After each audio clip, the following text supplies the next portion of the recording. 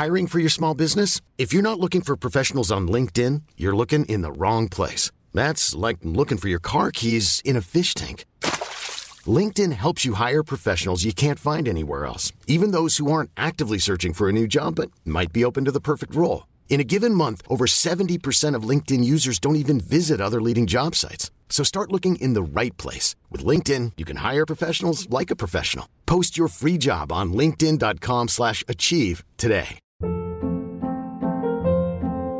Hold up. What was that? Boring. No flavor. That was as bad as those leftovers you ate all week. Keke Palmer here, and it's time to say hello to something fresh and guilt-free. Hello Fresh. Jazz up dinner with pecan-crusted chicken or garlic butter shrimp scampi. Now that's music to my mouth. Hello Fresh. Let's get this dinner party started. Discover all the delicious possibilities at hellofresh.com.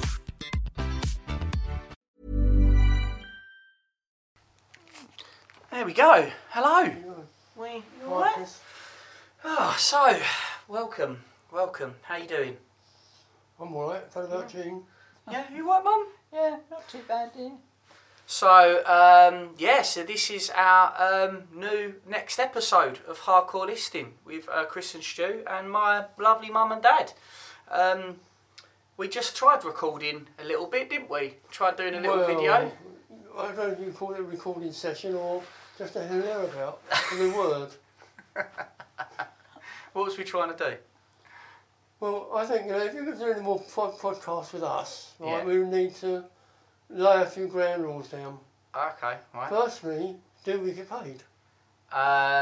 You get paid in the sunshine that I spread around the room when I come in it. So you're saying Jean's not going to earn as much money as I am then? Yeah, I'll speak to you Sure. separately. Well, I don't want no rares after this. Yeah. Well, to be honest, Dad, if I was going to pay anyone going on the last one, Mum would be on a higher wage than you, I think. Because you couldn't get any of the lines right. But us recording this video a minute ago, Mum couldn't remember one line, could she?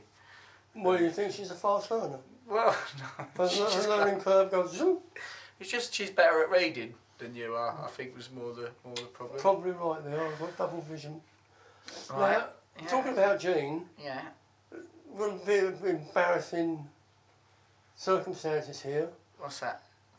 Jean gets a bit jealous. Alright. Okay, Right? yeah. And if somebody's going to make my face up, it's going to have to be Jean because she doesn't like other women touching me. Okay, sure. Right, no problem. Right? Yeah, no worries, mate. Who's producing? Who's producing? 76, our producer. He'll be producing this. 76? Yeah, that's his name. That's his producing name. Doesn't he have a more conventional name? He does. His name's Stuart, actually, Dad. The Oh, conventional- Stuart. Hi, Stuart. Okay. 76? Yeah. What about that? What do you want to... Right, Anyway, what were your queries about production then, Dad? Well, his Tell us. production, it really comes down to how much experience he's had. Yeah, okay. Yeah. Is he, is he polished? Does he know what he's doing? He's getting there. basically? He has to work with me and Stuart, other Stuart, who I record this with. So he has, he has hard work making that sound good, I think. Right, and have we got the latest equipment to Yeah. do anything? Yeah. I guess so, mate. Yeah. I don't know whether I want to research Stuart's background a bit more, or perhaps I'll leave that for another. Oh, you've got plenty of time on your hands, mate. Feel free to do that. You Well, I know. don't know. I'm struggling a bit here. I've just got to think before I speak because I don't want to find myself on the end of a lawsuit if this is going worldwide. That's your mother couldn't stand it for a start. No. How are you, Mum? Anyway, you all right? Yeah. You can't hear you when you just nod. Yes, dear, I'm fine. Oh, okay. I'm sorry I'm not, helping you very much. You're fine. You did amazing in the video, to be quite honest with you. Does Stuart make any money out of this?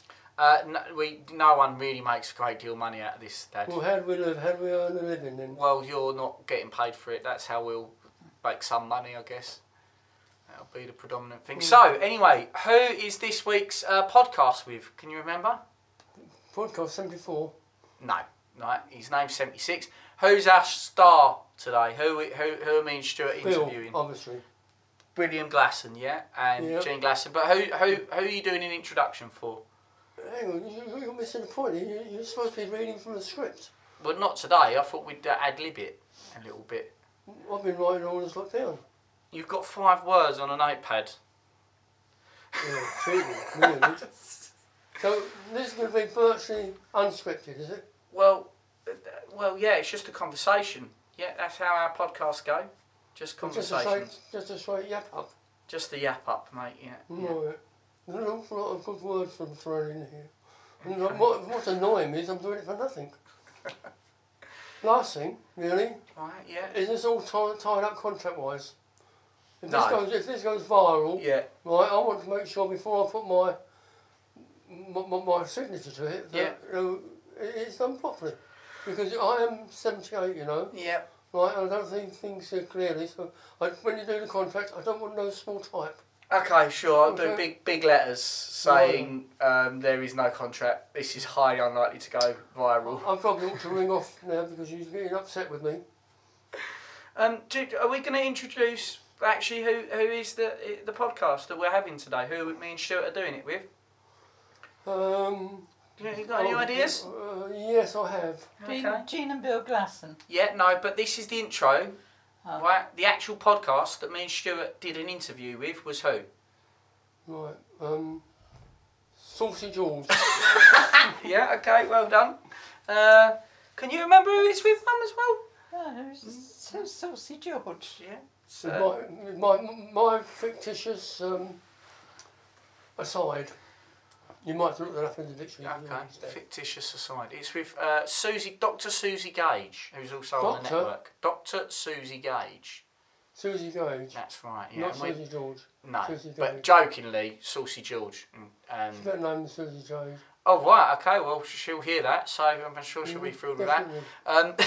Has she passed herself off as a doctor or is she really a doctor? And she's if legit a doctor. Well, is she a Legit. medical doctor? Medical, yeah, I think, yeah, she's, yeah. Or, what time served? 5 years and all that sort of business. Yeah, she's all legit. Because there's a lot of dodgy geezers about now, you know. There are. I don't know if Susie's one of them. Oh, I I'm don't pretty think certain she's not a geezer. Not really. No. And she's doing top 5 BBC comedies. Top 5 BBC comedies. Yeah, so what's your favourite BBC comedies, Mum? Just thinking, really. Okay. I like the one with the man in with the glasses. The Man with the Glasses. Yeah. What's his name? All the Ronnies. He or- makes out he's a woman, the mother of the Dame, family. Mrs. Brown. Mrs. Brown. Oh, do you like Mrs. Brown? Of course you do. I Right, think okay. that's brilliant. Oh, you like So that one, do I you? do like that show. Any yeah. other ones? Any other I like ones? the way they're laughing at something they shouldn't really be laughing Okay, at. what, 'cause it's a they bit interrupt rude? their own things because they, you know. When they got in Oh, trouble. they corpse. They end up laughing. They break character Yeah. because they find it. Yeah, Yeah, okay. They're Cool. very good. And corpsing is when you break character during Well, acting. they don't do dying and corpses. No, it's just called corpsing. It's when you break character and you start laughing when you're supposed to be being acting. Yeah. Any others? Any others? British comedy. Yeah. Well, British comedy has taken a dive since the days of It Ain't Half Hot Mum. Oh, it's taken a dive since then. Yeah, there's no real good soaps, short soaps, apart from Mrs. Brown's Voice. Right. Okay. And So the demise of Morecambe and Wise and yeah. Abbott and Costello. Now there's one for you. Abbott and Costello. That Right. takes you back Yeah. a few thousand Yeah. years. That. Yeah. I've never Yeah, really. sure. Yeah. Right, How about The Office? Did you like that with Ricky Gervais? Oh. He does this silly arm movement. Can't stand Oh. He him. looks like Does he? a struggling swan, peeing water. What? Yeah. I How don't about like you him. liked Tony Fools and Horses though, didn't you? Yeah, Yeah, Fools great. and Horses was great. Right. Alan Partridge, did you ever like that? No, No. never got on with Alan. He had a character. What was his character? No, that is his character. My name is Alan Partridge. Yeah, that's it. I, It's Steve Coogan's the actor. Steve Coogan's the actor. Yeah, He did comedian. well in a film, didn't he, recently? Yeah, He he got has an Oscar done. for it. Yeah, he's done some bits and pieces. I don't know if he's had an Oscar, but yeah, He did, he got an Oscar. all guesswork. Yeah. Right. Well, with that said, here's the intro. Here's the wonderful podcast with Dr. Susie Gage. It is top 5 BBC comedies. We've been waiting to do this for a long time with Susie, so we hope you guys enjoy it.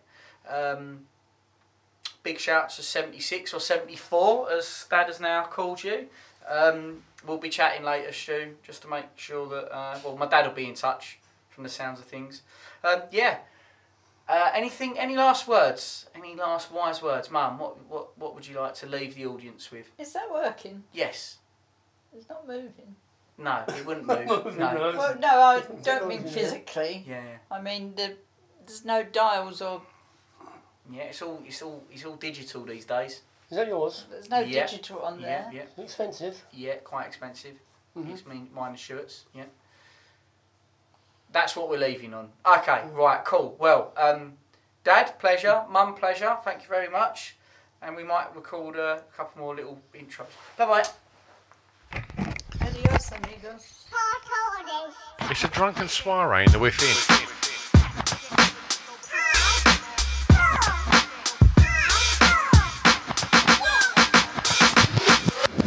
Chris and Stu present Hardcore Listing, the podcast. Right. Stuart, Whiffen. Is it Whiffin or Whiffen? Well, most people pronounce it in, but he's with an EN. It's more an N. Don't know. It's more Whiffen, isn't it? Go with that. Let's go with that. Hello, Stuart. Roy Whiffen. All right, Chris.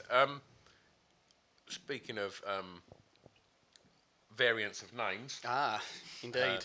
we're in Manchester right now, aren't we? Sure are, mate. And we've got this is the first for us, isn't it? We've got we've got one of the gang. Wow, this might be Yeah. a network. Well, it's not, is it? Because Susie's been Oh, on tip. fucking hell. I'm an idiot, aren't I? And now I've said her name. Today's guest. Surprise! Today's guest is Dr. Susie George. Oh, fucking hell. There you go. So it's all gone wrong already. It's as easy as that. It is as easy as that.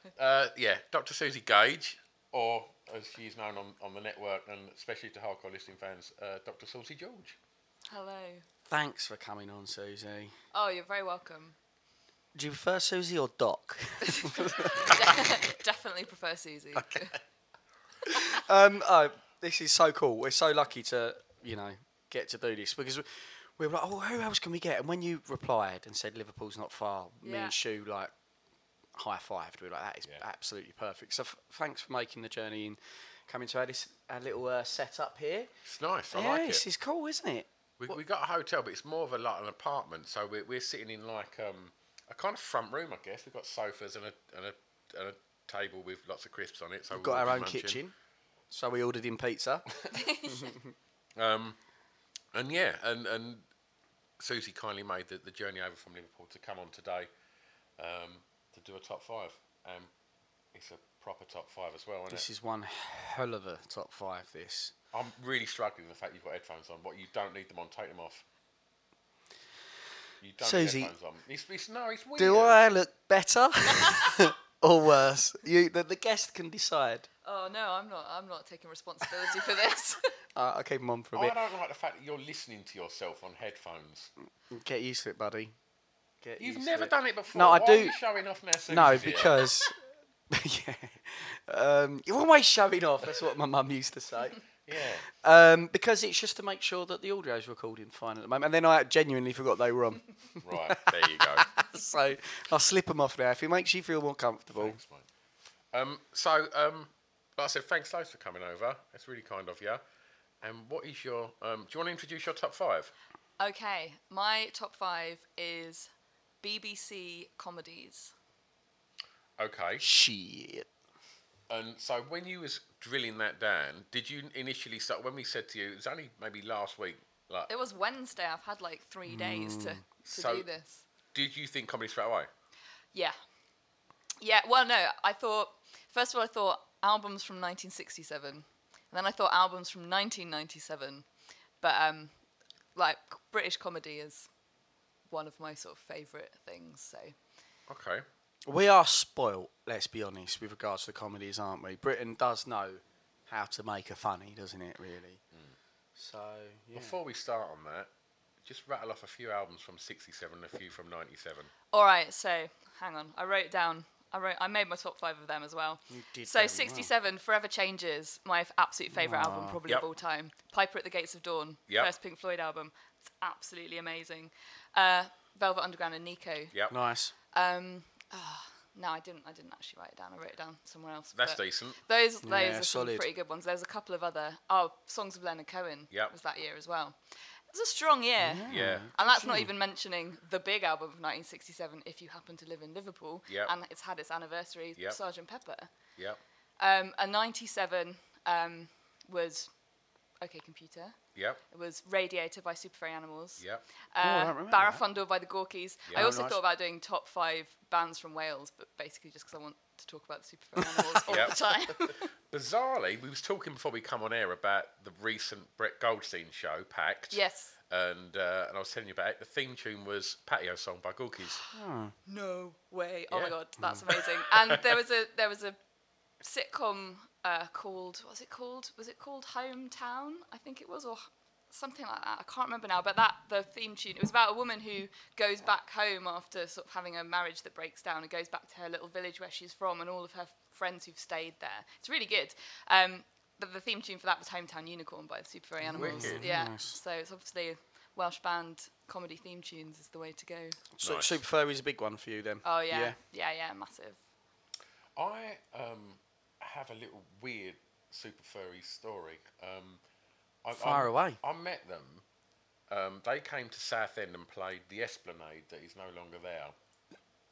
On the second album, possibly.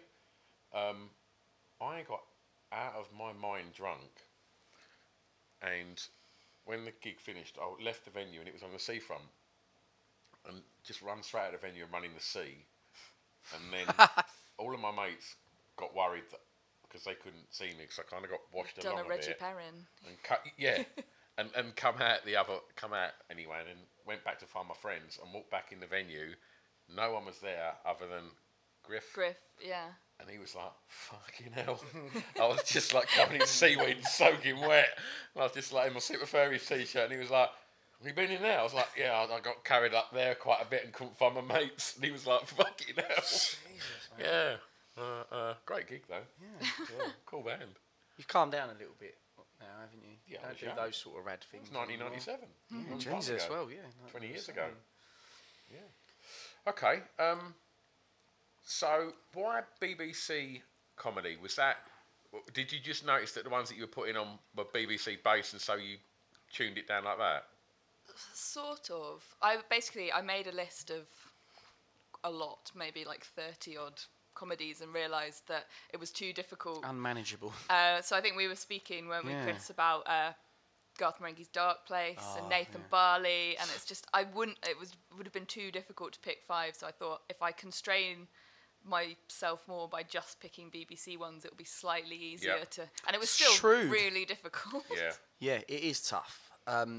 That's a shrewd move because when you said that to me a minute ago, I was like, "Oh, that's going to make it hard," and you're like, "No, it made it It way actually, easier. narrows down. It limits your options, Yeah. doesn't it? Well, it doesn't limit. BBC have got some fantastic output, which we had a little chatty about earlier. So I'm sure we're going to go over the many Yeah. that Yeah. are on there. But it is a wicked choice. I'm so glad you've done that, Susie. Did you? No, shall we just go straight into it? Shall we go? Let's go, Shall we let's go. do number 5? Have you got in an order, or is it unquantifiable in that way? Yeah, they're not really in an order, no.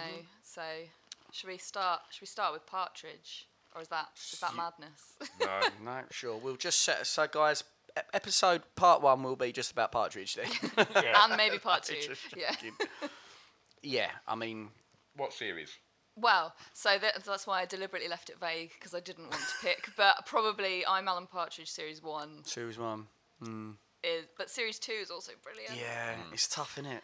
Yeah, and I mean, sticking to BBC means I have to discount like Mid-Morning Yeah. Matters and Scissor Dial and that kind of thing. But the Partridge oeuvre is a thing of great beauty. Did you get it the minute it come out? Was you watching like day to day, like when it first come out? And Well, it was on the hour even before that as well. of course, yeah. No, I wasn't. It was when I was in sixth form, really, that I remember when I was a bit younger, my parents saying, that Alan Partridge was awful, and I just sort of took their word for it and didn't watch it. And then when I finally did, it's because I joined a band, and it was my loads of the comedies that are on my list, my band sort of, we either got into it together or they got me into it, and Partridge was one that they introduced me to. So it was when I was in sixth form, which I think is like a time in your life anyway when things have a really big influence on you as well. Yeah. But it was just astounding, and I think it's probably I'm Alan Partridge series 1 was the first. And that's what. Yeah, I mean, mine's pretty much that as well. I think that was my gateway into the drug that is Alan Partridge. Was series say 1 why there. To Partridge. Yeah, say why to Partridge. I think series 1, but I am torn about it being between series 1 and series 2 of that because I think I watched series 1 and I started to like it. By series 2, I was just so pumped up when the episode started. I was almost like I'd had like 1,000 Skittles. I was so excited to watch it, and it just didn't disappoint. That character has just got so much depth, hasn't he? He's just an amazing character, and some of the things he says aren't even. I'm sure if you was to read it as a script, wouldn't be funny, but just his delivery and even the slightest tweak in his mannerisms, his face, just nail it and make it hilarious. Definitely. Like when they ask him, what is the line where? What is it? Someone starts talking about.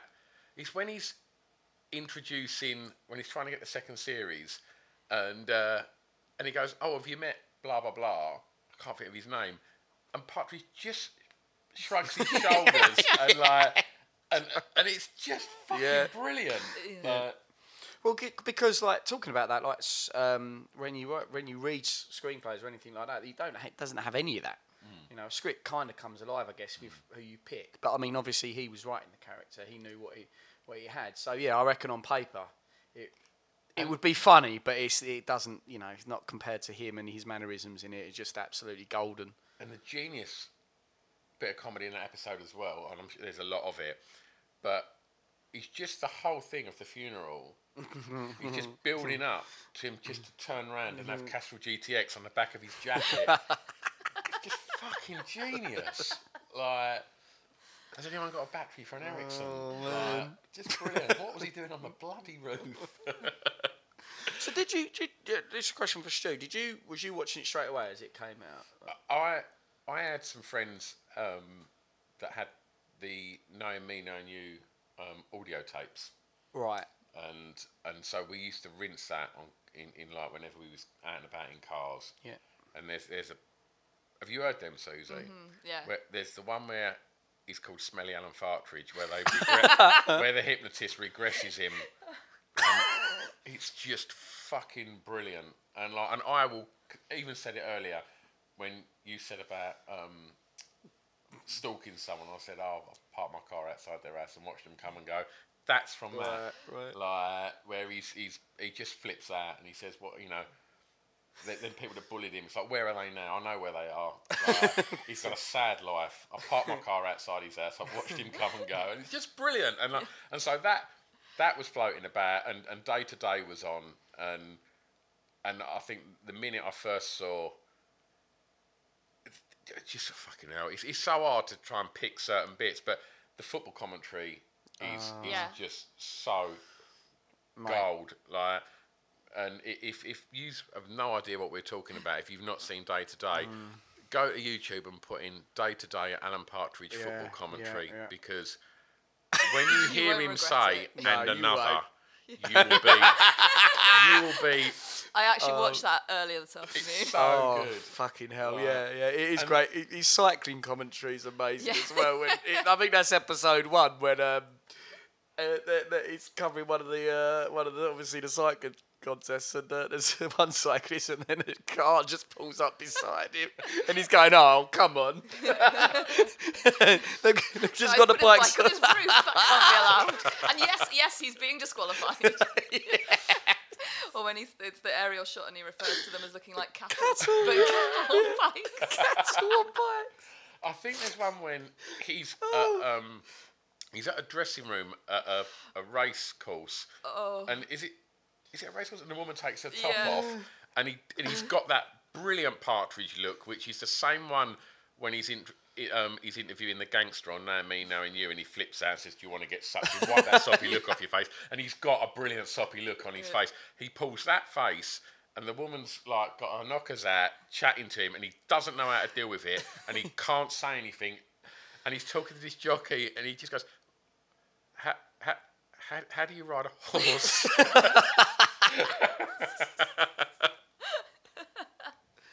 Oh, dear.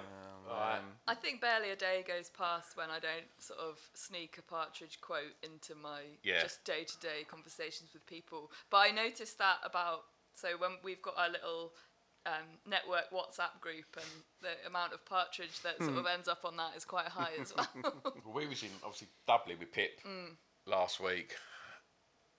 I reckon we probably said it 50 times before we'd even got off the plane. There's more to Ireland than this. Or where he's talking about Old chap Sunday, ripped up a bloody picture of Sunday. it. Really encapsulates that. Just the frustrations of a Sunday morning. But it's the genius of bald chap who ripped up a picture of the Pope, and it's like, just, oh, amazing. Yeah, and I think, like, what did you make of the film? I really liked it. Yeah, I liked it. It's a sort of slow burner, but it's got a lot of really great moments in it. I've only seen it once, and I enjoyed it then. I'd like to watch it again, because I imagine I'd probably like it a bit more as well. I weren't sure when I first watched it, and then the second watch, and I've watched it a lot since, and I think it's absolutely fucking great. Like, just the opening scene of him in his car, like singing to Roachford, is just brilliant. I think Coogan's an absolute fucking genius. Anyway, I think he's incredible. Did you hear him on Buxton? Yes, yeah. That was a wicked episode. It's actually probably the only episode. I remember someone saying, "You got to start listening to Adam Buxton." So I listened to that one, and it was amazing. Talking about that character, and he is a bit. There is Partridge inside him, isn't there? Oh, really? definitely. Quite a large part. Yeah, I think so. And I think that's fine. Yeah. You know, I think that's an amazing thing, and there's a degree of honesty in that as well. Saying, there's quite a lot of Partridge in Coogan. Coogan's he's quite upfront about the fact he's a bit of an egotist, isn't he? And like, quite self-important. Like, but if it brings that sort of comedy out, then absolutely amazing. Yeah. He's the only person when I've been truly starstruck meeting someone. Right, you met him? Yeah. Where did you meet him? This is going to sound like the worst outside brag his ever. house. I just was in my car watching him come and go. It was when Brian Cox and Robin Ince do these sort of Christmas compendium gigs at Hammersmith, and I was in the green room talking to Hugh Grant. And I was fine with talking to Hugh Grant, but Steve Coogan I just couldn't deal with. You have a meltdown. I had to leave. I had to make my excuses. And did you not say hello? I said hello, and then I sort of rushed out. Decided that I couldn't deal with the it. situation anymore. There's certain people, isn't there, that sometimes you're not sure, and then you just can't. Yeah. You like them. You've spent so much time either thinking about them or enjoying their content that it's tough to really just filter that down into a simple context, normal sentence that doesn't make you overly gush or have a bit of a meltdown. I've done it a couple of times. We had it with a mixed martial artist years ago called Dan Hardy. He's one of Pip's mates, and we met him at a fight. Yeah. And I couldn't. I was just had my mouth open. I was like, hi. How do you have a fight? Yeah. I think Coogan could be someone like that, I think. Someone like Stuart Lee. I'd struggle meeting Stuart Lee as well, I think. So I met Stuart Lee at a gig. No. I used to be in a Italian 1970s horror covers band, this band called Goblin, and then Goblin reformed, so our covers band had to stop. So we went to see them in London, and Stuart Lee was in the crowd, and I was walking over to him because I was like, I'm going to go and say hi to Stuart Lee. I really respect that. And as I got to about as far away as you are from me now, ready to shake his hand, he took his chewing gum out of his mouth and started rolling it around in his fingers. But I was too close to abort. Yeah, and so I just carried on going, hello, Stuart Lee. I was just about to ask if I could shake your hand, and he just popped his gum back in his mouth and held out his hand to me. So I've never washed it since. No, I wouldn't. I'd shake that and hold his gaze as I did it. Yeah, that's amazing. I'm really impressed you did that because there's certain people where I don't think I could approach him. Yeah. I'd just fall apart. Stuart Lee would be one of them because Pip really likes him. Do you not get the humour? No, I don't get starstruck. I've never. Is that because you're just a super cool dude? No, but you're showing off. It is weird. When we met Brad Pickett, the MMA fight, boxers and that they make me nervous. Probably because they can beat me up, but they make.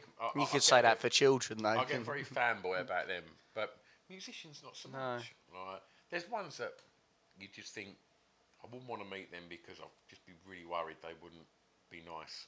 Right. Yeah. There's certain ones I think I wouldn't want to go and say hello just in case they're horrible, and then I'd never be able to enjoy their records. Mike Joyce is horrible, isn't he? Yeah, really, really horrible, wasn't he? Well, yeah. So today that was amazing, and you kept it together because they're a bit. I mean, you've got their lyrics splayed across your chest, haven't you? And underneath that, you've got what? Don't judge me, haven't you, or something like? Only God can judge me. Haven't you got a tattoo like that, or Carpe Diem? Isn't that one of your other tattoos that you've got? Like you've never seen me with no clothes Just on. being horrible. But yeah. Like, and you kept it together for Mike, didn't you? Yeah, he's just really nice. He's a dude. Yeah, he's a very cool dude. I did think to myself, if the kind of 44-year-old me would have told the 21-year-old me that in 20 years' time you'll be in the front room of one of the Smiths talking about the Smiths, I think I would have probably had a bit of a meltdown. But yeah, it was a really, really lovely day. Yeah. Well, back to Partridge. Yeah. I think most people would put Partridge on there because how many people he's saturated everyone's behaviour. He's a bit like, say, Brent in The Office. Everyone does a little bit of a Partridge impression, don't they? Or they've got, it is one of those real quotable sort of things that he's just sort of got in. Do you not think? I think so, but I think like you get that elitism that you get in indie music, where like you got someone that go back of the net that kind of watched a few of the recent, like the more recent ones, but the proper Partridge purists, they'll quote like the older stuff. Do you know what I mean? I think there is that little bit of like, well, I liked him way before that. Yeah. Like I think he's like even through to like I think The Trip is golden, like and to have him with Bryden, I think Bryden's their relationship, and the way that show's put together, it's really interesting when Coogan talk on Buxton about that, because so much of it you think it seems so real. And it's hard to work out what is. And the fact that they're being quite personal about each other's kind of talents and they highlight Coogan's ego in it quite a lot as well, don't they? But why are you talking when you're miles away from the mic? I put them in the fridge because you left them on the side.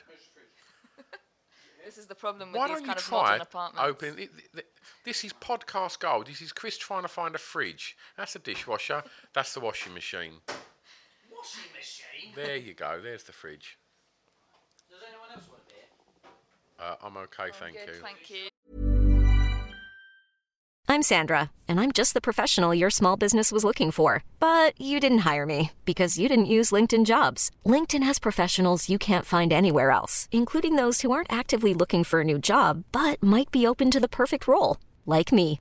In a given month, over 70% of LinkedIn users don't visit other leading job sites. So if you're not looking on LinkedIn, you'll miss out on great candidates like Sandra. Start hiring professionals like a professional. Post your free job on linkedin.com/achieve today. Ever catch yourself eating the same flavorless dinner 3 days in a row? Dreaming of something better? Well, HelloFresh is your guilt-free dream come true, baby. It's me, Keke Palmer. Let's wake up those taste buds with hot, juicy pecan-crusted chicken or garlic butter shrimp scampi. Hello Fresh. Stop dreaming of all the delicious possibilities and dig in at HelloFresh.com. Let's get this dinner party started. Hey, it's Paige DeSorbo from Giggly Squad. High quality fashion without the price tag. Say hello to Quince. I'm snagging high-end essentials like cozy cashmere sweaters, sleek leather jackets, fine jewelry, and so much more. With Quince being 50 to 80% less than similar brands. And they partner with factories that prioritize safe, ethical, and responsible manufacturing. I love that. Luxury quality within reach. Go to quince.com/style to get free shipping and 365-day returns on your next order. Quince.com/style. I'm good. You can carry on talking while I'm over here. Okay. You're ruining the illusion. So, would you say that he's of some of the ones I've seen your list? Right. So on that list, would you say as a star of Partridge, like Coogan as an artist, has been the most consistent throughout his career with his characters and his work? Well, do you mean his characters other than Partridge? Because he's done loads of stuff other than Partridge as well, like Saxondale and I know loads of people Paul and Pauline Calf and all that. Like, so he's done some really, really good characters as well, but none of them have got that something that I was going to say je ne sais quoi, but no French. Yeah. Like Partridge is a class above those, and I really like those as well. Yeah, like maybe if he didn't have Partridge, one of them might have shone through as much more. But Tony it's just Farino different. As well. Gareth Tony Farino, yeah. I like Right. Calf. I did think Calf was really funny, Yeah. but Partridge is just too strong. And the fact he was doing him on things like Day to Day, Alan knew that was the one. And again, it was probably easiest for him as well in a way because it reflected a lot of his character, where some of those others were probably a bit more of a stretch in terms of personality and whatnot. So when you got this when you started sixth form? Yeah. What was you studying when you was at sixth form? I did like relatively sort of boring but quite wide-ranging A-levels because I had no idea what I wanted to do. So I did maths, biology, music, and English at A-level just to cover all the bases. Yeah. Wow. And then at what age did you? Because you mentioned you was in a Goblin tribute. Yeah, that was way later. But I was in a band of like original. Well, actually, no, we started off as a covers band, but just like a wedding covers band type thing. That was I joined that band in sixth form, and then we stayed together during university, and then that's why I moved to Bristol after I finished my master's degree. It was because all the rest of the band lived in Bristol, so I moved down there. You was I'm right in saying you was a signed band, yeah? Was you signed and you toured? Well, we signed to a little Bristol label called Sink and Stove. We put out a couple of albums.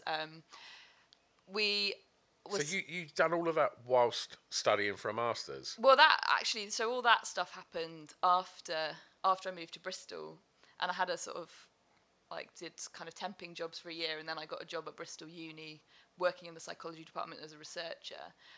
But while I was doing that, that's when we were doing all the band stuff. But our guitarist was studying medicine at the time, so we nearly got to do a kind of a tour with Steve Lamacq, but unfortunately it just didn't quite work out with all the timings and stuff. And what year was this roughly? Like 2007, I would guess. Okay. And what was your band called? You and the Atom Bomb, we were called. Okay. But there was also another band called You, Me and the Atom Bomb around at exactly the same time, which is in Bristol. Kind of unbelievable. No, not in Bristol. But would I tribute to your band? But we both had a song about a bit of graffiti that was on the back of a venue called the Croft in Bristol. Just like it's the weirdest coincidence. Really? Yeah.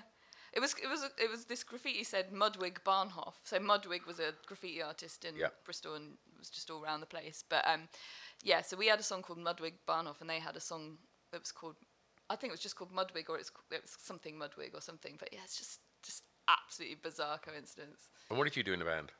Played keyboards and sang. Oh, right. Yeah. That's pretty cool. So did you tour and stuff? A bit. We didn't, because we all were working as well, and Brian, our guitarist, was studying medicine, so we tended to do like weekend kind of mini tours and that kind of thing. But all the time when we were at university, sort of once a term, we'd go and play at each of the universities we were at, which was, I was in London, bassist was in Southampton, guitarist in Bristol and drummer in Exeter, so we kind of played at the Cavern in Exeter quite a lot, and where was it in Southampton we used to play? Joiners. No, actually, we never played Joiners. We played the Hobbit a few times. Yep. So we put on those gigs ourselves, I think. But that was a cool place. Yep. Yeah, and in London we played various places. Where would you rehearse if you were all at the separate units? Yeah, that's a Yeah, really well, good question. we so when we were at school, we basically rehearsed in families' houses, Yeah. kind of thing. And then, at uni, you could hire rehearsal rooms in the university. So, like in the music departments of each uni, there were rehearsal rooms that you could just go and use. And then, Was you talking more about the fact that you're all in different universities? yeah, Even so, no, it still Yeah. still answers it. But that made it. That's quite difficult to keep a band going, right? When you're all. well, at I different mean, units. that's why we didn't do a great deal. But it was really fun, and it's quite like when you're studying as well. It's really good to have something that's different to like science and stuff that you can go and do at a weekend and that kind of thing. Do you still play music? Well, so since I moved to Liverpool, I had to leave. I was in a really great band in Bristol that I'd only just joined when I got offered the job in Liverpool. So I had to leave that band, which was really sad. Oh shit. So I'm on the lookout for bands at the moment. Okay. Just sort of going to lots of gigs and meeting Nice. lots of music people in Still Liverpool. singing and keyboards is your speciality. Have you Yes, got any other yeah. everything? Any listeners? What else can we? Well, I've been in all sorts of bands. I've been in like kind of indie, shiny, poppy bands. I've been in more sort of proggy, math rocky kind of bands. I've been in folky bands. I've been in all sorts Wow. of things. So kind of anything that's good is what I want to do. What was the name of the math rocky type of band? So the band Bimdas. the band that Bodmas. I just that I was in Bristol that I had to leave when I moved to Liverpool. They were already going, so I had nothing to do with this name. But they were called Uncle Ecstasy. Really? So and that was two drum. It was all instrumental, sort of quite long. When I called it prog, our bassist got very upset. So it wasn't prog. What, but like it was Mogwai, that kind of thing? but more sort of like difficult time signatures and lots of kind of complex interplay. But it also had what sounded like kind of jam sections, but weren't really. They were a bit more kind of thought about. But Planned. It was good. It was really fun to play, but it was a lot of concentration. Yeah. Nice. Less fun. No one's got any smiles on their face. everyone- Can't fuck up this. Not enjoying it at all, just concentrating. Your bands were more the other end, weren't they? Lots of enjoying it and zero concentration. Didn't know what was going on. Yeah. No idea. I'd love to have seen your bands, idea. mate. Okay, well, is there anything else you want to speak about Alan? Well, what would you... So, from season 1 or 2, you got any favourite episodes? Is there any, like, standout ones? Or yeah, okay, we'll stick with that for now. Yeah. So, Watership Alan is a great episode. A Room with an Alan is a great episode. Yep. From the second series, I really love the James Bond episode. Yeah, when he just goes through that whole... Yeah. The whole scene. So, and if you look on YouTube, someone's actually edited his commentary over the intro to the film, and it's just amazing. It's bloody brilliant, that, isn't it? It works. Yeah, it is. Have you not seen it, mate? No. Honestly, it's bloody brilliant. It's perfect. It fits perfectly, Yeah. and it's just absolutely brilliant. Yeah, it is amazing, that. How about you, Stewie? You got any particular... No, they're just all. I've not. What's the one when he has to go... sorry. I've stood on a spike! Yeah. Oh, mate, that kills me, that, when he's trying to do the presentation at the end. Oh yeah! Fucking Don't shine fair. that torch in my eyes, mate. I've just lost a pint of blood. It tears me apart, that does. I think the Dan episode. Oh, the Dan like, episode. Aside from the fact that that's obviously the Dan, and which is my brother's name, so that joke never got boring. But it's just they're sex people in. Oh, yeah. That scene when they go back. You say there, that a lot as well. Fucking hell, yeah. Oh, That's. I'll probably say that's my favourite. And I just. Michael, he's one of the greatest characters ever as well. I think, like, he's just. There was a thing in, I think it was in FHM or something like years ago, where they'd done his feature on Good Blokes, and Michael was number one, and I just thought, he's such a nice fella, isn't he, Michael? And just you never know anything about him. Obviously, only what he tells Alan in like the lift or whatever. But the scene when Alan goes to his house and like that big fella just walks out the door and he's just standing there and he won't let him in. And it's just that bit where he's like, "You never had a cup of beans?" and he just gives him a cup of beans with a sausage. Yeah. It's just like watching Alan just sort of stand there with the door shut, just eating them and then just politely leaving the cup. Just fucking On great. the side. No, he's great because he is so friendly with Alan at work, and then he shows up at the house, and you're like, what is he up to in there? Yeah. I'm good for the mo. Yeah, thank you. Yeah, amazing. What? Okay, so other than season 1, season 2, what would be your next Alan Partridge-esque thing? What he was in that you loved the most? So I've been really, really enjoying the one-off Scissor Dial that was on Sky Atlantic. Right, I have not seen I've not seen it. What was in the supermarket? Yeah. I've not seen it yet. It's relatively recent, I guess, but it sort of follows on from the end of Mid-Morning Matters, where he calls a kid a chav. So it's sort of like his hour-long kind of apology for that. So he goes to meet people of the UK, this Scissor Dial that we live in. And so there's a bit where he's working on a supermarket checkout, and then he goes and hangs out with these kids and takes MDMA, and then the next morning he has to go and meet a counsellor to sort of talk about something. But his skin is grey. It's actually grey. He can't look up. He's sweating buckets and he's drinking from this like 2-litre water bottle next to him. But it's sort of those kind of hangovers where you can't look up. Yeah. He's portraying that so well, just with his head down, just trying to make eye contact with this woman, but just not being able to. And that's golden. It's quite something. We'll find it on the internet when we're done. We'll watch that later. Cuddle in bed and watch it. Eh? Yeah, you pushed the beds together. I have done. It's all done. It's all ready. No need to awkwardly do it this time. But did you like Know Me, Know You? Yeah. It's like, I just thought the guests on that, like Patrick Marlborough, I think he's just genius. Anyway, I could watch him, and just the bit when he plays the rock and roller that ends up fixing the photocopier. Goes on about the little magnetic bit for the paper clips. And when he has the rock and roll band on, and he's like, rock and roll, let's all have a pair. And, just sitting there eating a pear. And the gangster one's the best one. When he's bricked up, isn't it, from and when he just flips out and he's just like, do you want to get sucked in? Suck you in so far, throw you out the other side. And he's just, wipe that soppy look off your face. And his face, he's just amazing. It is incredible. The Christmas special as well, with the cook, who does all Lily the Savage. double entendres. Yeah. It's so good. And one of the greatest ones on that is John Thompson as Joe Beasley and Cheeky Monkey. Yeah.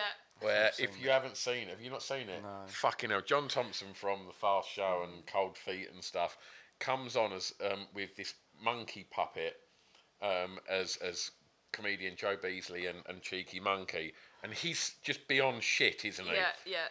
But he's on edge, and he can't get it right. He can't get the voice of the monkey right. Yeah. And Alan's just kind of trying to step in, and then John Thompson just loses his shit with a monkey. It's fucking brilliant. I think Alan at one point goes, "Your act's really poor." Oh dear. And when he gives the American woman some Victorian dogs, because he's misheard that she actually collects Victorian dolls. Oh dear. And sings the ABBA medley with her. Oh, that is what is her name? He does no, he has the what's her name? The guest he has on who he's flirting with, and then finds out that she used to be a man, and he just can't deal with that. Oh, it's the Sprunt episode, isn't it? That's it. Yeah. Oh dear. All right. Well, look. Do you want to move on to? Shall we do another one? Yeah. You ready for number 4? Well, not number 4. It's just another one of your faves. So yeah. Well, the one we've already mentioned is probably a good place to go from this because it also features Alan Partridge. Alan Partridge, yeah. There will And be all some your- that don't involve Alan Partridge. But the next one on my list is The Day to Day. Yeah, it's really good. And I've been thinking about this a lot recently because last week in Liverpool I went to see a film called Oxide Ghosts, which is a load of like not ever seen or used footage outtakes from Brass Eye. Really? And it's the director of Brass Eye is called Mike Cummings, I think. Right. But he's just made this. He like basically found a big trunk of VHSs in his house, which was all like the Brass Eye tapes. So I know Brass Eye was Channel 4, so it was not eligible for my list, but it's sort of the follow-on from. We can talk about Brass Eye a bit. Brass Eye is bloody brilliant. I often, because of the top passage of time, when you told us what would made your list, I had started writing down bits of Brass Eye too, and thinking, no, that's that. Yeah, well, yeah, I'm thinking it was Day to Day, but it was actually Brass Eye, because Brass Eye. I think I saw Brass Eye before I saw. Oh really? Yeah. Yeah. Was it Brass Eye or Day to Day when they do the feature on gay men in the Navy? That's Brass Eye, yeah. Fucking hell. Yeah. The fact that the guy says that gay people can't join the Navy because they attract enemy radar, and I think it gives a big list, and the last one is, and they muck about. That's just fucking genius. Man, how he writes stuff is brilliant, and in Day to Day he does that as well. Just how they just make up words all the time. Yeah. Just blows my mind. So I guess Day to Day is kind of like the news show, whereas Brass Eye was more like a sort of panorama type show. Yeah. But you can imagine at that point in time, so we're talking maybe sort of like probably mid-90s, yeah? That it was a time when, like, I can imagine that because television wasn't really doing that, but you could turn over and watch the Day to Day, and I'm sure a lot of people did and just thought it wasn't a comedy show. Yeah. Do you know what I mean? And like much the same as what happened with The Office. And I used to watch it like when I got in from school. I used to try and watch an episode before dinner, and I remember watching. It was the bit with the helicopter pilot who lost consciousness, and they had to the dog had to land the helicopter by being sort of controlled by a shepherd on the ground. And I was watching that, and my mum came into the room, and I think it took her a while before she was like, "What is this? What are you watching?" This didn't actually happen, did it? And it could all have been saved if they'd had one of these, a pocket shepherd. But it was like, it was well ahead of his time, wasn't it? Day to Day. It was like there was nothing like that, you know. That's one of those shows that I just wish, because that format could just continue forever, because you don't like other structured comedies and that. You know, there's a kind of a story running through it. With a Day to Day at Brass Eye, you could just have that ad infinitum. You could have that forever, right? Yeah. I would never. I'd watch that weekly forever. Yeah. I don't think I could ever get bored of it. But when like Armando Iannucci's been interviewed about it more recently, people often say now, well, the thing is though, the news is like that. Yeah, now. Yeah. It's hard to satirise alternative facts. So absurd. Yeah. Yeah, it's true. But Chris Morris has always done stuff ahead of his time. Like, one of the things that I would have put on my list if it had been British comedies was Nathan Barley. Oh. And it's weird to think how Nathan Barley was a long time before that hipster culture really, really took going. It was really ahead of its time. It could have been made 5 or 6 years later. Yeah, I think so. But it's just like, I mean, I don't know, because I wasn't hanging out in sort of East London at that point. I wasn't hanging out there for another 10 years. So, of course, when I did, I was like, okay, this makes so much sense. But so it must have been going that way. They must have been able to see the dawn of the when dumb. When it came out, I was at uni in London. Right. And it was, I mean, I think it was going that way, definitely. It was based on sort of reality, but it just got more and more so. And rang true. It's like one of our favourite things that we play all the time is Being a Dickhead's Cool. Have you ever seen that on YouTube? We'll still sing that whenever we're in East London. If we have meetings for music and that, and we're in East London, we'll be humming being a dickhead's It's cool impossible. because you don't know who's going to meet at us at a club, do we? Yeah. Some super hipster with a Game Boy round his neck. Well, that song came out 2 days after I bought a necklace with a Rubik's Cube. You're like, oh no! So I've just never been able to wear it. And it was my friend made it, and it was really cool. And the Rubik's Cube works as well. Yeah. Like, it's properly solvable. But I was just like, oh, that's... Oh, fucking, they've got me in a box here. The amount of times we've said, like, what sort of events do you do? Oh, yeah, vegan crunk nights. Like, I'm writing a blog and it's all about my balls. but it is impossible. Obviously, we run club events in East London, and you just have to be so careful that you don't just do anything that's Nathan Barley, because it's just there and it's so easily done, isn't it? It's just like, it's very easy to be a tit round there, isn't it? Yeah. That would make my if we were doing top 5 comedies, that might slip into my top 5 of all time. There's scene. I know this isn't related, but fuck it, let's talk about it. The scene, the episode where he can't stop rapping while he's having sex. Oh, it's the worst. So good. There's bits where I'm in so much tears, and he says that. She's like, at first she's up for it, isn't she? And he won't stop rapping while he's trying to have sex with her. And she's like, okay, no, we need to stop this now because he won't stop. And then he says, you drift off while I take a scoff.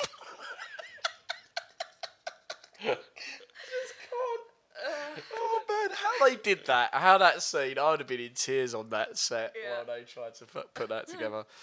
But it is so true, and I don't know, like coming back to Chris Morris, it was, and Day to Day, it was ahead of its time. They're just so clever. Iannucci, who directed a load of the Partridge stuff as well. Yeah, overwhelming intellects. Chris Morris is. I mean, the impact that Brass Eye had, was incredible, and the paedophile special.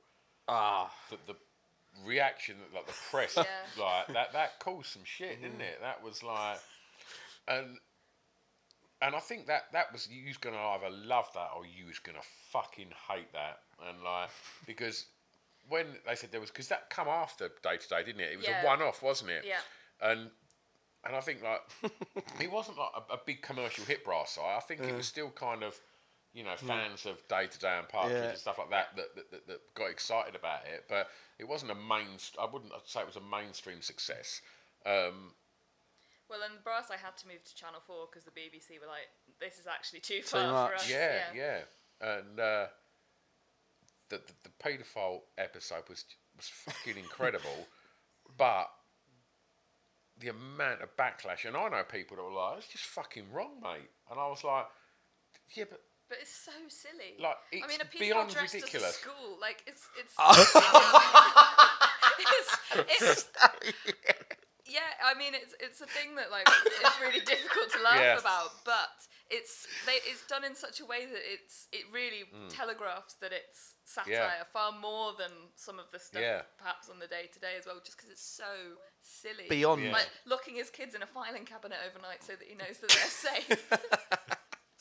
I can't understand that. Does I've always struggled with that though in terms of comedy. In that I don't really have an issue with saying anything really, and I find all that stuff funny. But people really, as soon as you go into sort of like grey areas, I don't know whether it's not people get confused themselves. That's why they don't want to discuss it. They're like, it's fucking ridiculous. But it is. But that's what I mean. It's like so ridiculous. Can you not see that? Like, but when I worked in London, I worked in Canary Wharf for years, working in an office that was full of intelligent individuals, right? They're having to deal with serious matters. But when it came to jokes and sarcasm, sometimes I'd say shit and they would just believe me. And to me, I was so thinking, this is so obviously a joke, and they'd go with it. And because Tim used to do that in the office, didn't he? He'd say shit, and like Gareth would believe him. He'd just go, yeah, sure. And like things like Day to Day are the sort of things that some people just wouldn't get in that office. They would literally take it for gospel, or they'd go, that's stupid. Bad AIDS. You've got bad AIDS, God. And I think there was a line where over there there's a man smoking a crack. No thanks, I don't do the I don't horse. do the horse. What was the one? Was it Brass Eye or was it Day to Day with Clarky Cat and Cake? Yeah, that's the drugs episode of Brass Eye. Yeah. That was probably the closest it came to a commercial kind of crossover, wasn't it? Because that was kind of, so many TV shows have kind of spoofed that since, that kind of setting people up, like famous people to say dumb shit, and that was just fucking wicked. incredible. The fact that if you've never seen it, like if you watch it, the whole concept was that Chris Morris came up with this concept that he was going to have this thing called cake, which was a drug, which was literally the size of your head. It's unmanageable, wasn't it? It was Giant, huge. bright yellow tablet. Yeah. And they literally were saying that It's cake is a made-up drug. Yeah. And they got so many celebrities Yeah. to go, this is cake, it's a made-up drug. And then before they'd even said it, that just highlighted that they'd do anything for a pound note, these people, and wouldn't even think about what they were saying. But it went further than that. An MP asked about it in the That's Houses right. of Parliament. That's going to be on Hansard forever. Yeah. That someone's saying, and what about cake? Yeah. It's amazing. Well, because our form tutor fell for it. I remember we were having a chat about drugs, and he was like, "What drugs do we know about?" And we started doing all that. We were just listening, and he was just writing them up on the board, and it's just amazing. What were the symptoms of taking it? Did your neck swell up and it got off your head? Check neck. Check neck. Yeah. And what was Thingy's bassoon? What was? Oh, it affects a part of the brain called Shatner's bassoon. Shatner's bassoon. That was it. Oh, fucking hell, that's amazing. Oh, dear. And the fact that made Parliament is just fucking crackers, isn't it? Like, oh, fantastic. Absolutely cracking. But on Day to Day, is there any other like scenes that you like the most, Susie? What made that really come into your top 5? What was it that brought Day to Day now? Well, so we've already talked a bit about Partridge's sports commentary, which is just amazing. But then there's Peter Hanrahan, who is their sort of economics correspondent, who is just awful. And the bit where he's talking about the German minister that he spoke to, and he said that they'd taken a deal of 30% or something, and he said that he didn't like it, but he'd have to go along with it. And every time he's sort of being the correspondent, Chris Morris in the news studio will go, well, how did you what language did you have this conversation in? And he's like, German. So what's 30% in German? 20%. And that quote, he said he didn't like it, but he'd have to go along with it. Ich nicht licht. And it's just amazing. And there's another bit where he's interviewing someone outside the Houses of Parliament, and this person is just is going through some sort of scandal, and he asks a really anodyne question, and the person just answers and goes, "No, it's all fine." And so Peter goes, "Oh, I'm back to the studio." And then the guy, while Chris Morris is sort of yelling, "No, you've got to ask him this and that," and the guy just walks off, and he goes, "Peter, you've lost the news." That's one of my favourite moments. Was it Day to Day about 1996? No one died. Oh yeah, the pool. Yeah. Yeah, that was the Day to Day. And Bureau de Change. Yeah, that was the Day to Day. Oh, amazing! Yeah, brilliant. But just each episode would start with a load of ridiculous headlines. Yeah. So I'm sure one of them is about exploding Portillo. I feel so alive shouts exploding Portillo or something like that. I can't remember whether that's right or not. That might be from the Family Examiner instead. But Prince Charles volunteering to go to prison. Yes. If you've absolutely no idea what the fucking hell we're talking about, we will share some stuff on the Hardcore Listing Facebook page. We will share some YouTube clips of all the things we're talking about today. So like Brass Eyes and Day to Day and Partridge and stuff. We'll try and share all the ones that kind of Susie's is sort of talking about and stuff. So you're kind of, if you have no idea what we're talking about, shame on you, because if you kind of ever laugh at anything me and Chris say, or any of the jokes Pip ever makes, it's all basically Partridge-based gags, isn't it? But not shame on you though, because if you haven't seen it, I'm so jealous. Yeah, that you're you in yeah, for it. exactly. You've Like, got a that's whole amazing. You've got a whole world of joy ahead of you. They're not even that long, are they? The episodes, but just the titles. I'm just looking at the titles. Main news attack, mega news. Also, the graphics in it were really amazing, and those sort of things. And they'd say things like, "Because fact into doubt won't go." And Oh, do you know? I don't honestly think I've seen the Day to Day since probably when it came out, mid-90s. It's been a long time, man. But I'm just looking at the episode list now, and it says rapper Fur Q here, and that's reminding me of. So was that Day to Day when they interviewed Fur Q? yeah, Oh, that was fucking funny. yeah. So they had the MTV bits where they would go and talk to what was her name, Suki Bapswent. Or That was her name, wasn't it? Suki Baxwentz. Fur Q, man, that's brilliant. Yeah, with his song Uzi Lover. Uzi Lover, that's it. Uzi Lover. I was just stretching, trying to figure out what that was. Uzi Lover, that's brilliant. Because he would shoot people on stage. And was the Pulp parody Blouse, I think that might have been Brasso, but that was where it was sort of a Pulp-esque band who'd written a song about Myra Hindley. I think that was Brasso though. But yeah, no, I can't. Do you know what? I can't remember that sketch. oh, It's been a long time, but that makes me want to go back and rewatch them and stuff like that. And Chris Morris, do you remember? Was it Blue Jam? Yep. yeah. That was good. Some of his musical stuff is amazing. Like he did when he had his radio show, which I think might have been on like Bristol local radio or something, or maybe it was nationwide. But he used to do really, really well observed spoof songs, and his spoof song of the Pixies is one of the best things I've I've not ever heard that. Yeah, it's called Mother Banger, and it's it's really, really good. But I played it to my friend who's a massive Pixies fan, and she was kind of quite sad that it was so good. She's Accurate. like, it's kind of ruined the He's Pixies deconstructed them. yeah. What's Chris Morris up to now? Doing Apparently anything? He's made a new film that's going to be out next year. Really? Yeah. Obviously made Four Lions. Did Four yeah. Lions. Well, some of the interviews for that were pretty good.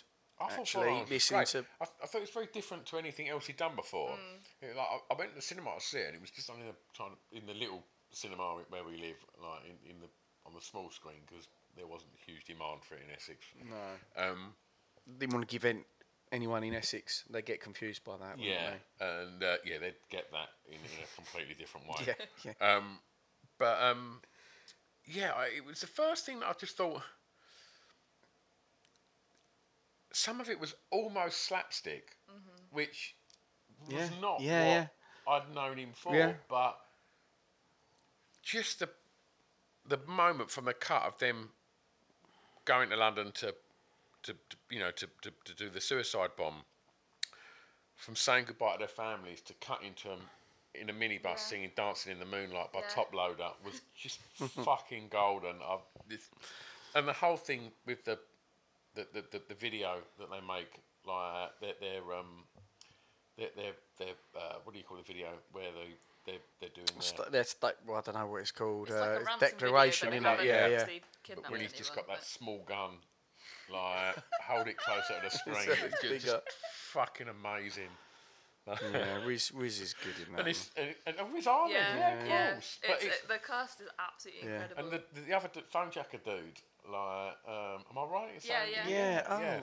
But when they said, like, when he went in the shop to buy the explosives, it's not going to make much sense on the podcast, but he was worried about the CCTV, so he just kept like that, wobbling his face, so they wouldn't know who he was. No, Four Lions was really. I didn't see that anyway. I only saw that maybe 2 years ago. How old is that now? It's got to be 4 years. And some. Yeah, I only saw it a couple of years ago. It's still very funny, and yet there's dark elements to it, isn't there? Obviously, Massively. Like they stuck to that, but like you say, they do. There are aspects of slapstick in there as well. I'm looking forward to it. Do you know what this film's about? Then his new one. No. I'm well. The director of Oxide Ghosts mentioned it in the Q&A afterwards, and he wasn't sure whether he's meant to, and now I've just mentioned it here. So this is the way rumours start. Oh, I pray. I hope so.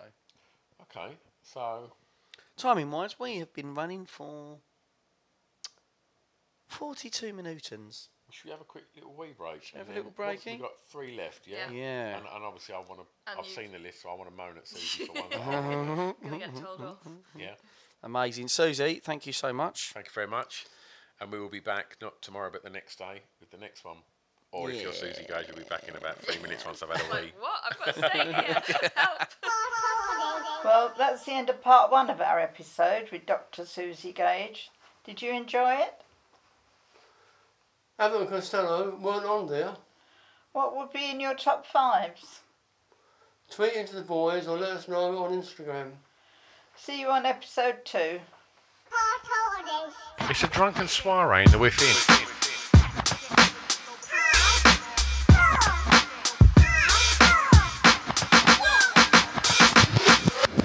Chris and Stu present Hardcore Listing, the podcast. Ever catch yourself eating the same flavorless dinner 3 days in a row? Dreaming of something better? Well, HelloFresh is your guilt-free dream come true, baby. It's me, Keke Palmer. Let's wake up those taste buds with hot, juicy pecan-crusted chicken or garlic butter shrimp scampi. Hello Fresh. Stop dreaming of all the delicious possibilities and dig in at HelloFresh.com. Let's get this dinner party started. Planning for your next trip? Elevate your travel style with Quince. Quince has all the jet-setting essentials you'll want for your next getaway, like European linen, premium luggage options, buttery soft Italian leather bags, and so much more. And is all priced at 50 to 80% less than similar brands. Plus, Quince only works with factories that use safe and ethical manufacturing practices. Pack your bags with high-quality essentials you'll be wearing for vacations to come with Quince. Go to quince.com/pack for free shipping and 365-day returns.